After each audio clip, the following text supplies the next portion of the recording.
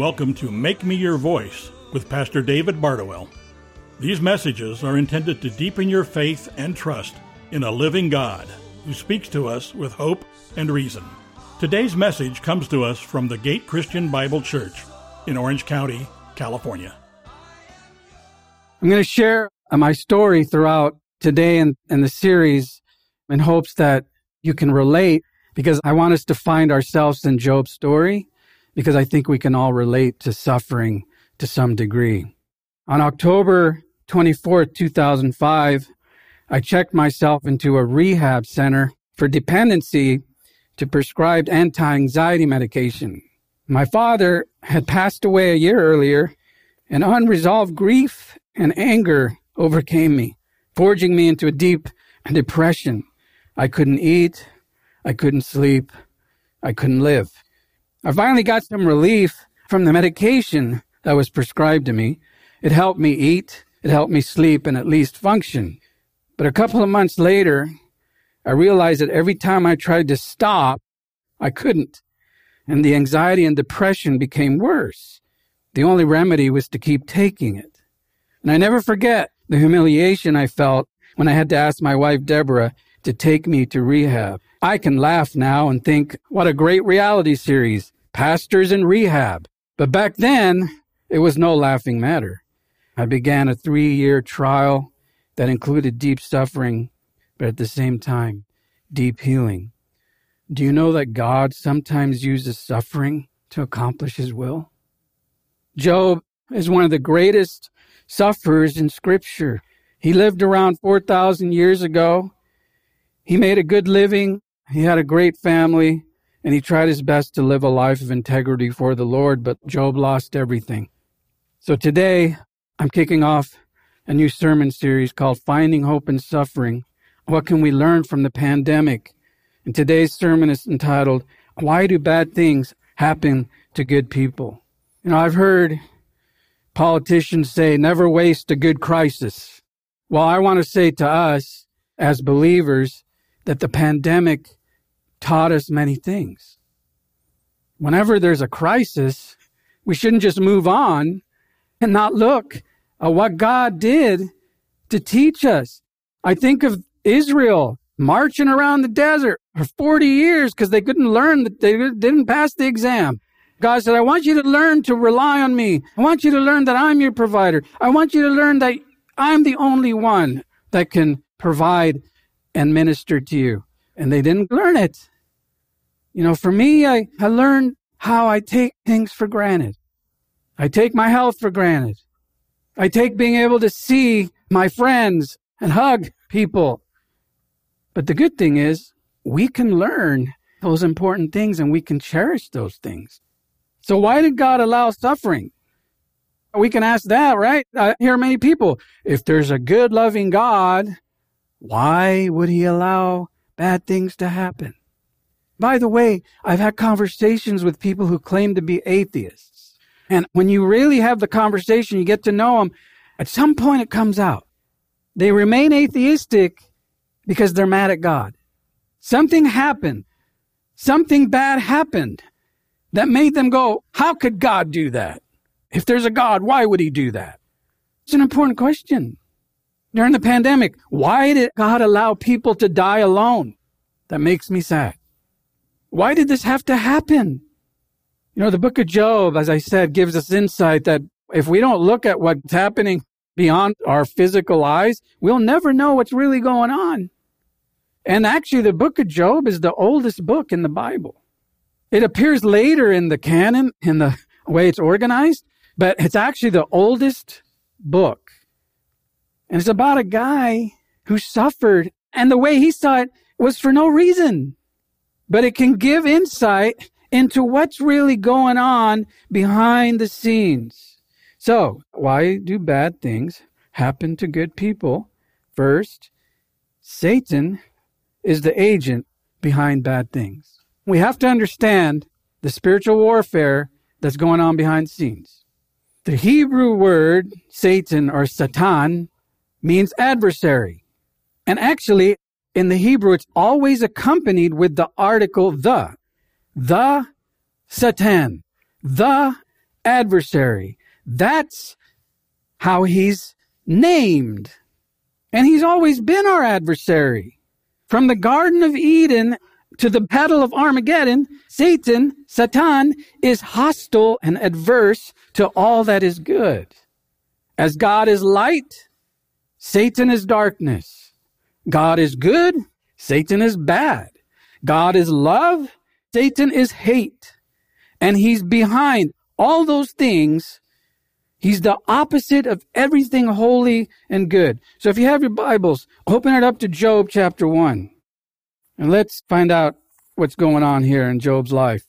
As we begin, it says, there was a man, land of Uz. We don't really know where Uz, it's pronounced Uz, where it is, but it seems to be in northern Arabia. So it's in the Middle East. There was a man from there whose name was Job, and in the Hebrew it's pronounced Job, and you'll never guess what his name means. Hated. Now, he wasn't hated by God. He was loved by God. Who hated him? Look how it goes on to describe. The man, Job, was blameless, upright, feared God, and turned away from evil. Wouldn't you like that to be described about you? As a New Testament believer, when we read Scripture, that is how we're described. We're described as righteous, not in our own righteousness, in His righteousness, right? We're described as blameless, not because we're anything great, but because of God, right? So I think as I read through Job, and the end is the greatest part of Job. And I can't help but think that our life as a New Testament believer, we will suffer, but we will gain way more than what we lost, if not in this world, in the next, right? We have to look with perspective that we might lose everything here, but get it way more there. You understand? So I want you to think in that way. Now it goes on. He had 7 sons, 3 daughters. He had 7,000 sheep, 3,000 camels, 500 oxen, 500 female donkeys, and very many servants. And he was the greatest of all men on the east. So Job stood out. He was very wealthy. God blessed him in an incredible way. His sons used to go and hold a feast in the house of each one in his day, and he would send and invite their 3 sisters to eat and drink with them so they would celebrate together. When the days of feasting had completed their cycle, Job would consecrate them, rising up early in the morning, offering burnt offerings according to the number of them all. For Job said, perhaps my sons have sinned and cursed God in their hearts. And Job did this continually. So what was Job doing as their father? He was praying for his kids. As a father and mother, we need to be praying for our kids. That's what's going on earth. And then verse 6, there's a shift to what's going on in heaven. And this is what it says. There was a day when the sons of God, and that means the angelic beings, came to present themselves before the Lord, Yahweh, and Satan also came with them. Don't miss this. Can you imagine the movie? What kind of music background would it be? I picture this like heavenly board meeting, and God is in control. He's on the throne, but all these angelic beings come before the Lord, including the Satan. The adversary is there. When you read Scripture, a lot of people think like God is all by himself, way out there, and nothing else is going on. He's just all by himself sitting on his throne. No, when you read Scripture, you realize that heaven is a very populated and busy place. There's lots going on. And here, like I said, we have this insight into the type of this celestial board meeting with God seating on the throne, and the sons of God, the angels or the heavenly beings, including Satan, gather around God, Yahweh, the Lord. Now, keep in mind, Satan was originally known as who? Lucifer, right? He was an angel of light. In fact, that's what Lucifer means. He was the most beautiful cherub in heaven. But what happened? His name was changed because he changed. He rebelled. He had it all great. He was like in heaven with God, and he wasn't happy. He wanted to be God. He wanted to take control from God, which is our natural desire, right? And he rebelled against God, so Satan was expelled from heaven. In fact, Jesus confirms this when he says, I saw Satan fall like lightning from heaven. We can trust Scripture all the time, but when Jesus says something, it confirms it. Like I hear people all the time go, oh, you don't really believe that Noah got in an ark or like Jonah was swallowed by this big fish. I go, well, Jesus said it happened. So then you don't believe Jesus? He's a liar? So what happened is Satan is in heaven and he got kicked out of heaven and fell to the earth. So Lucifer gets kicked out. He's now known as the Satan, the adversary. He shows up where? In the Garden of Eden, disguised as a what? There, right? So we don't know exactly when Satan fell, but it had to be at some point before or during creation, right? Because he's there. He's sent to the earth, and he wants to deceive Adam and Eve, and he does a good job at it, and they believe him. And by the way, when Satan fell, it really has to be, I would think, after God said that he looked at all his creation and said it is very good. So I'm thinking that it probably at some point there, obviously before the fall, which was when Adam and Eve rebelled against God. But here's the point. God still allows Satan to enter back into heaven to attend these meetings. That's bizarre, right? He has to let him, right? He can't just like show up without a pass.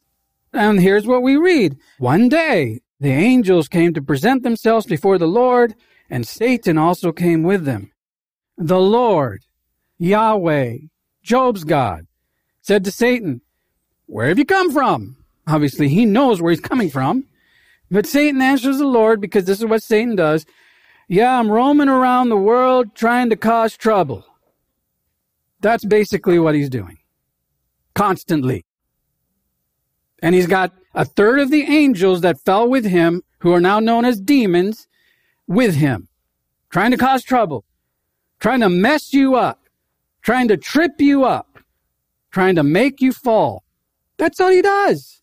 He's your adversary.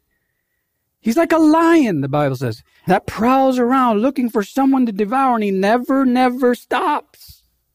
He's truly our enemy. And this is what's known as spiritual warfare. And it's real. And it's happening now. We might not see it, but it's happening. Here's what I want to say about the pandemic. The pandemic is a result of evil. The world was created good. But Adam and Eve decided to ruin it by deciding to believe Satan rather than God. And because of this, what did God do? Curse the what? The ground, the earth. So at that moment, what was pure became tainted. What was immune from this world, including sickness, now entered the world. Viruses, including the coronavirus, are a symptom of a diseased and corrupt world. And the devil is the epitome of evil and the agent behind bad things. And the viruses are a byproduct of evil and the cursed world. Bad things happen because evil exists. Okay? Secondly, and this is very important, God is ultimately in control of all things. God is ultimately in control of all things. Let me ask you a question. Who's seated on the throne in heaven, God or Satan? Who allows Satan to enter back into heaven? You see that even though Satan is the agent behind evil, God is the king on the throne. But this causes very complex theological tensions, doesn't it? I mean, if God is sovereignly control of all things, then why does he allow bad things to happen? especially bad things, to happen to good people like Job. First, we must accept and come to the conclusion that whatever God allows must be part of his plan. If we don't see it that way, then we have big holes in our theology because we can't explain it. And if you don't see it that way, you're going to live in fear and anxiety for the rest of your life because you'll never know if God is in control or not. Let me tell you, I'd rather have a God who is in control that allows suffering than a God who doesn't know what's going on and just bad things happen. But here's the thing. You have to know God as good. You have to know God as your Father. You have to know God as someone who loves you so much that he would die for you. So if God allows things that are not pleasant, like suffering, then wouldn't the suffering be for a purpose? I mean, think about Jesus, God's one and only Son. Did he suffer? But for what purpose? You know what, for what purpose? To kick Satan's butt. If you want to know when Satan lost, it was on the cross. In fact, the Bible says that at the cross, Satan and evil was defeated. When Jesus died, our sin problem was resolved. When Jesus rose, our death problem was resolved. Those are the two things that Satan had power taken out from his hands. So we see it in Jesus' life, right? He suffered for a purpose. Do we see it in anybody else's life? Well, a lot of people, right? Paul, and we'll talk more about him next week. But how about Joseph? Did he suffer? He had some wacko brothers, man, I'm telling you. Tried to kill him first, and they threw him in this hole. And then they go, oh, wow, let's not kill him. Let's sell him to like slave traders. Wow. So Joseph goes on this journey of suffering. Suffering. And then people who are supposed to help him forget about him. And he's in jail and he's this and that. And then all of a sudden, he comes out of that and God uses Joseph to save his people. So at the very end of his life, that's why Joseph could say this. As for you, you meant evil against me, but God meant it for good, to bring it about that many people should be kept alive as they are today. It doesn't say God used it for good. He says he meant it for good. He sovereignly allowed it to happen. And Joseph is going through his life suffering. And he gets to the end of his life and he goes, if I didn't go through all that, my people would have died. Right?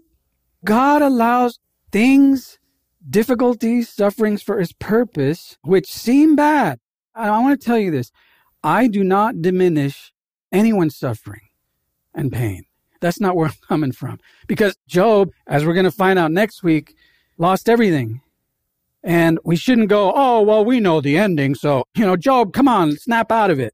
Or like when you're suffering, someone goes, don't you know what Scripture says?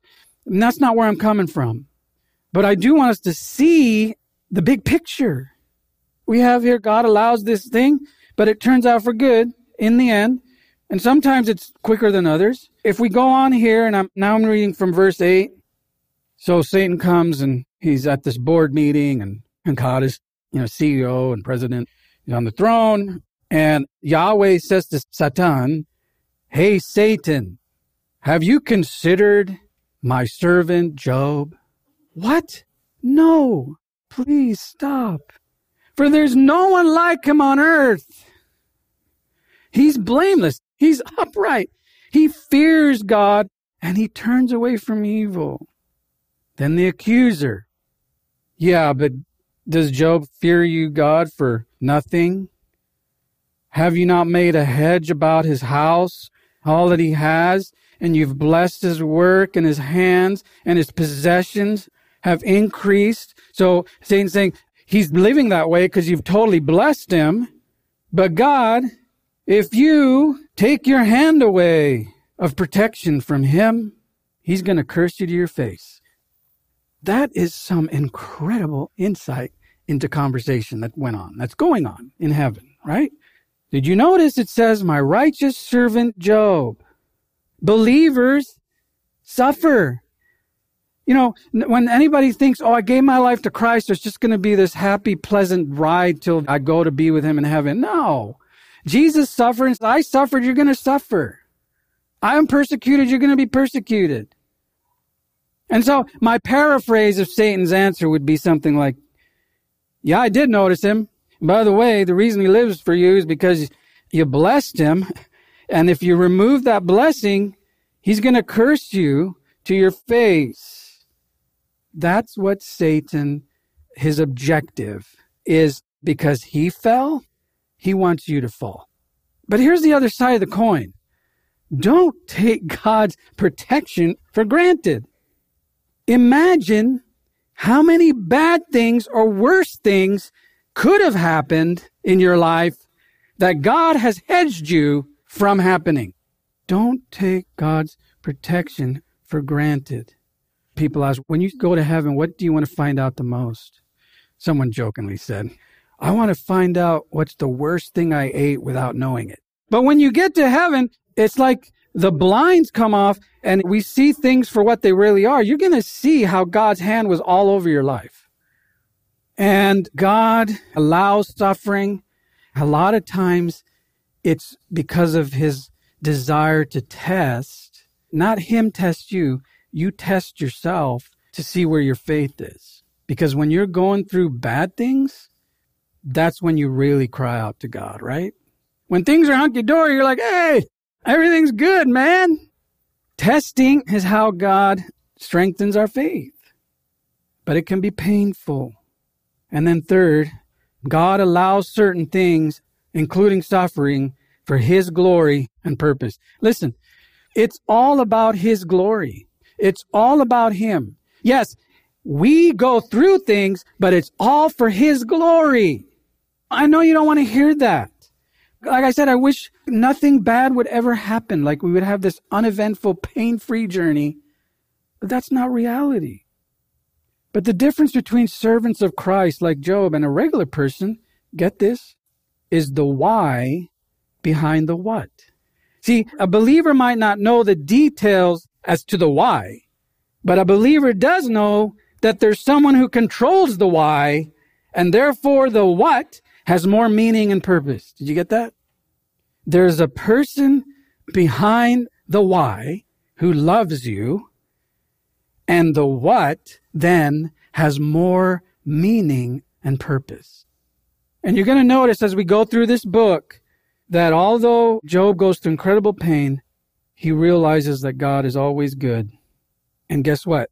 He knew this without this. He knew that fact without this. We have this. So it should be even more of a fact in our life of what's going on. We see things that happen in heaven, a heavenly board meeting, God is in control, and Satan is out to cause trouble. But here's what you got to get. He has to ask permission. He has to ask permission. I used to teach public school, high school, and one time they put me down to junior high, and I'm like, get me out of here. But imagine if a student came up and said, hey, Mr. Bardowell, I hate Johnny. Can I have permission to just beat the heck out of him? Would I give him that permission? No. Why? Because there's no good purpose behind that. But God uses Satan to accomplish his purpose. Get that? God uses Satan. And by the way, he uses all kinds of things and all kinds of people because it's about his will to accomplish his purpose. Even COVID. Yes, it's a byproduct of evil, but God gave permission. And I don't know about you, but after 9/11, churches exploded. Big time. Our church, where I was working at, we couldn't fit people in. They were coming because they're like, oh my gosh, something bad happens. Please tell us what's going on. And then after a year, though, and where we are today, it's even worse.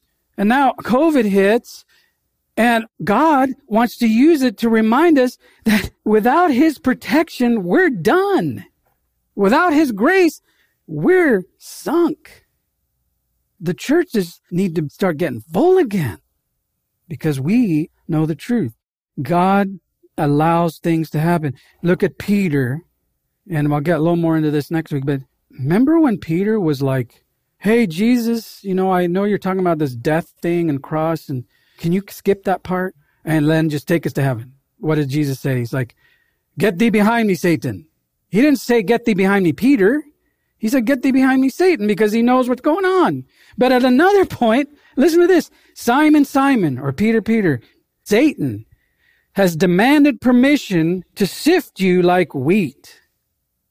But I have prayed for you that your faith may not fail, and you, once you have returned again, that you'll strengthen your brothers. Think about that. Jesus, the Son of God, divine and human, knows what's going on, and he actually knows that Satan had asked to sift Peter like wheat, squeeze the faith out of him, put him into a corner. But what's the setup to that? Jesus had just told Peter, Peter, you're going to deny me 3 times. So who's behind that? Satan. But Satan had to ask permission. But here's the awesome thing. Jesus prays for him. Do you know that Jesus is praying for you? No matter what's going on, no matter what Satan wants to do, Jesus is praying for you. And then what happens? Peter does accomplish God's will by fulfilling Jesus' prophecy about denying him 3 times. But that's not the end of the story. He's restored. And Jesus says to him, here, strengthen your brothers. And then at that time when Peter's restored, he says, do you love me? Yeah, you know I love you. No, do you love me? Yes, you know I love you. Do you love me? Yes, I love you. 3 times, because he denied him 3 times. He restored him. And then he says, feed my sheep. Take care of my flock. Wow. What Satan meant for evil, God meant for good. That's how the story ends. And it's the same with Job. Satan asked permission to sift Job. He said, the Lord said to Satan, very well, everything he has in your power, you can touch that stuff. You can attack him there. But on the man himself, don't lay a finger. But obviously next week, my sermon's called When Life Falls Apart, because then he experiences health problems, really bad ones. Do not lay a finger. Then Satan went out from the presence of the Lord. So he leaves heaven and he comes right to this fallen earth to accomplish his purpose, which is bad. Because God has given him permission over this fallen earth to do certain things. One day it's not going to be like that. There's going to be a new earth and a new heaven. I always wonder, why is there going to be a new heaven?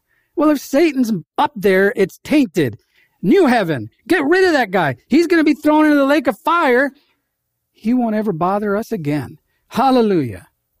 For me, 2005 began a 3-year trial of suffering and pain.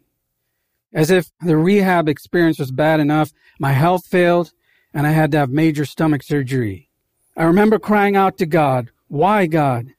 And one day, while driving, I looked up in the sky, and I saw eagles soaring in the wind, and I heard God's voice, David, one day you will be soaring as well.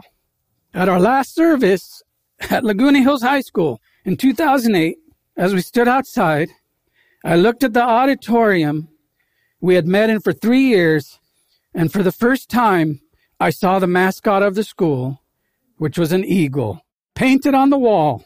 God is faithful.